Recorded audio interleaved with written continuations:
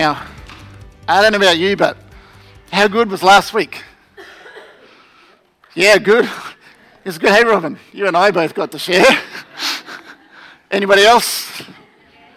We spent time looking at the words of Paul and Jesus himself, both of whom confirmed that signs and wonders, they were important for confirming the truth of the gospel to the people who were not yet followers. It was primarily for those people. And our key scripture in this whole